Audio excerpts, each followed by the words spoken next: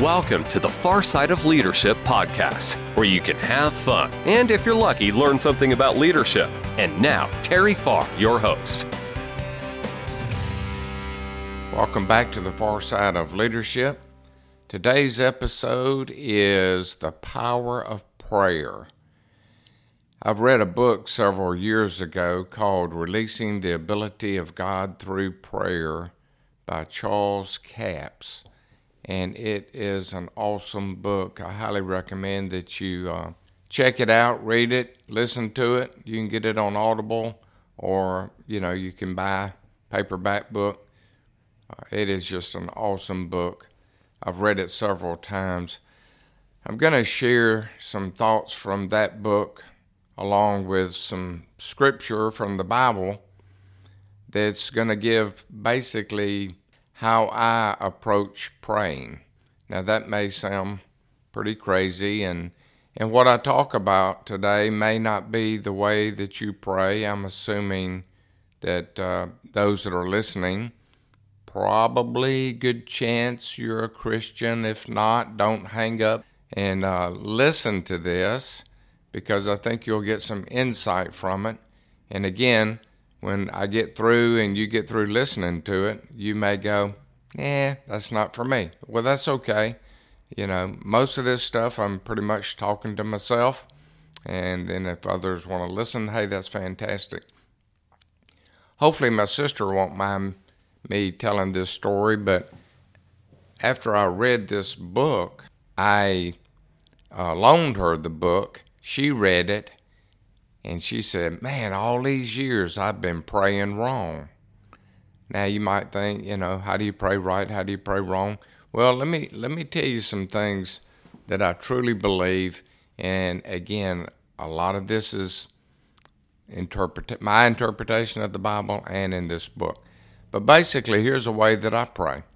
I pray, if I'm going to pray for something, let's just say, and I don't mean, hey, I'm praying for a new Jeep, but if I'm praying for something, and that may be that somebody, for somebody's healing of a disease or something, I'm going to ask, if you will, one time.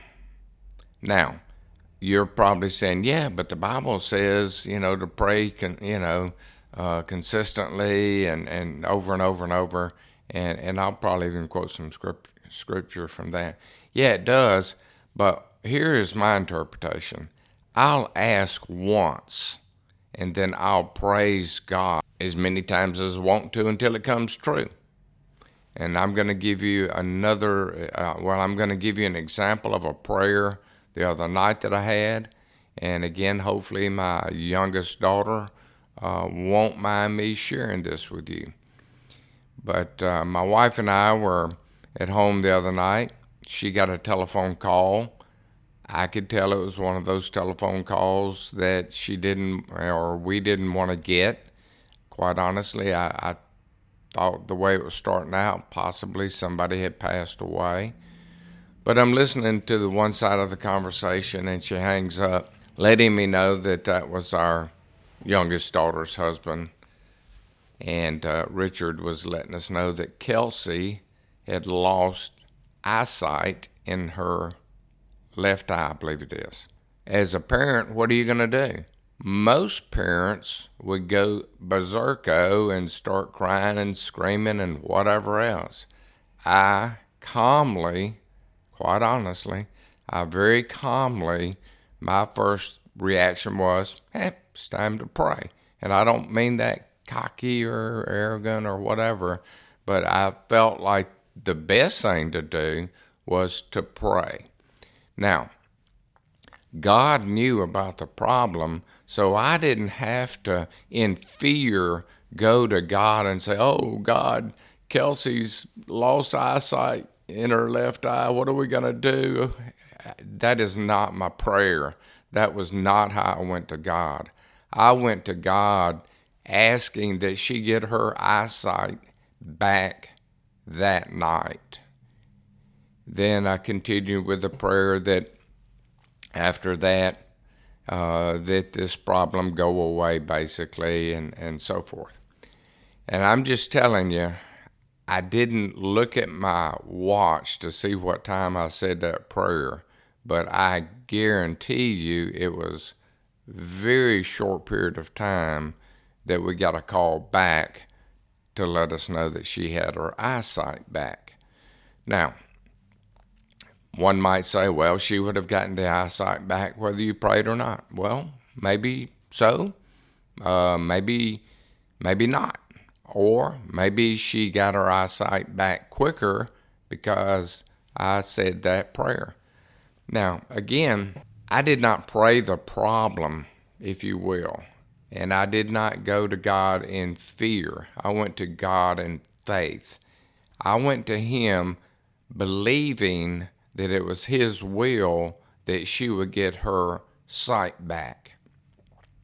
And in fact, the next day she came to visit, to go to the eye doctor, and she is going to go to a specialist.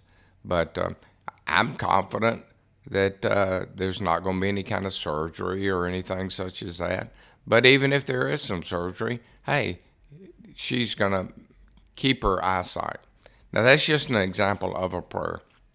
So again, my main thing is I pray in faith, and when I go to God with prayer, I firmly believe that it's His will, or I'm just wasting time, and there's no use in me doing that. And again, I pray one time, ask one time, then I praise continuously.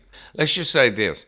If Kelsey hadn't gotten her eyesight back that night, I might have adjusted my prayer a little bit, but I would have been praising God for her, knowing that she was going to get her eyesight back. So it would have just been praise, praise, praise until she did get that. But let me read just a couple scriptures to you, and I'll put the scriptures. I won't probably put all the text, but the scriptures in the show notes. But Mark 11:24. Therefore I tell you, whatever you ask for in prayer, believe that you have received it, and it will be yours. I mean, folks, hey, if you believe in the Bible and believe what it says, it just doesn't get any clearer than that. Let's read another short one here. This is 1 Thessalonians 5:16 through 18. Rejoice always, pray continually, give thanks in all circumstances, for this is God's will for you in Christ Jesus. And my thoughts are, when I go to God in prayer through Jesus, because all my prayers will be in the name of Jesus, basically, I do believe that prayer is going to be answered. Now, I also am smart enough, if you will, to know that there's more than one answer to a prayer. It might be yes, in Kelsey's case, gets her eyesight back immediately. It might be no, or it might be later. So think about that for a minute. Let's see here. Let's read another one. 1 John 5:14 through 15. This is the confidence we have in approaching God, that if we ask anything according to His will, He hears us. And if we know that He hears us, whatever we ask, we know that we have what we asked of Him. Again, it just doesn't get any plainer than that. Philippians 4:6. Do not be anxious about anything, but in every situation, by prayer and petition, with thanksgiving, present your requests to God. Again, that's where I sort of get this faith, not fear business. I mean, I just really do my best not to get excited over anything, knowing that I can pray about it. Another one, John 16:23 through 24. In that day you will no longer ask me anything. Very truly I tell you, My Father will give you whatever you ask in my name. Obviously, this is Jesus talking. Until now, you have not asked for anything in my name.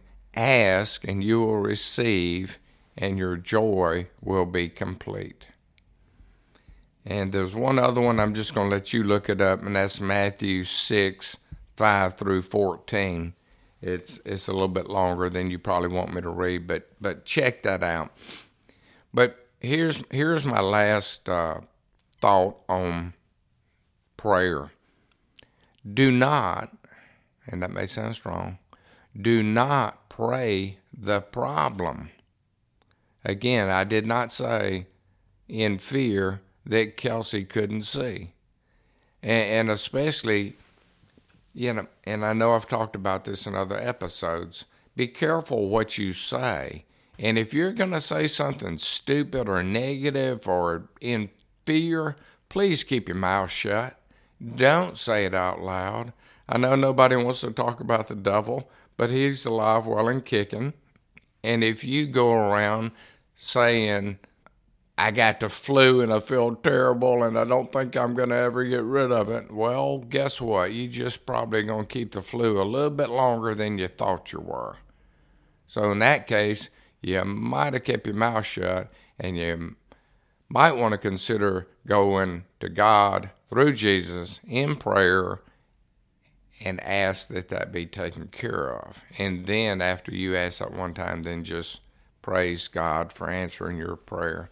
And I'm telling you, folks, this works. This works for me. You may fight it. You may say, oh, this is hokey pokey or whatever. But get the book, Releasing the Ability of God Through Prayer, or get the Audible. It's great. Read this scripture, study this scripture, and I believe that if you'll implement some of these things that I talked about, I believe your prayer life will be so different. This may be why a lot of people call me to, and ask me to pray for them or somebody else. And we have such a great community here where I live, and depending on where you're from, if you're from Pearl River County, Mississippi, you will agree we've got a great community where people are praying for people. Anyway, it works. Make it a great day. Thanks for listening to the Far Side of Leadership podcast. I hope you enjoyed today's episode. Don't miss another episode. Subscribe today. Feel free to share with anyone you think may enjoy the podcast. For more information, visit terryfarr.com.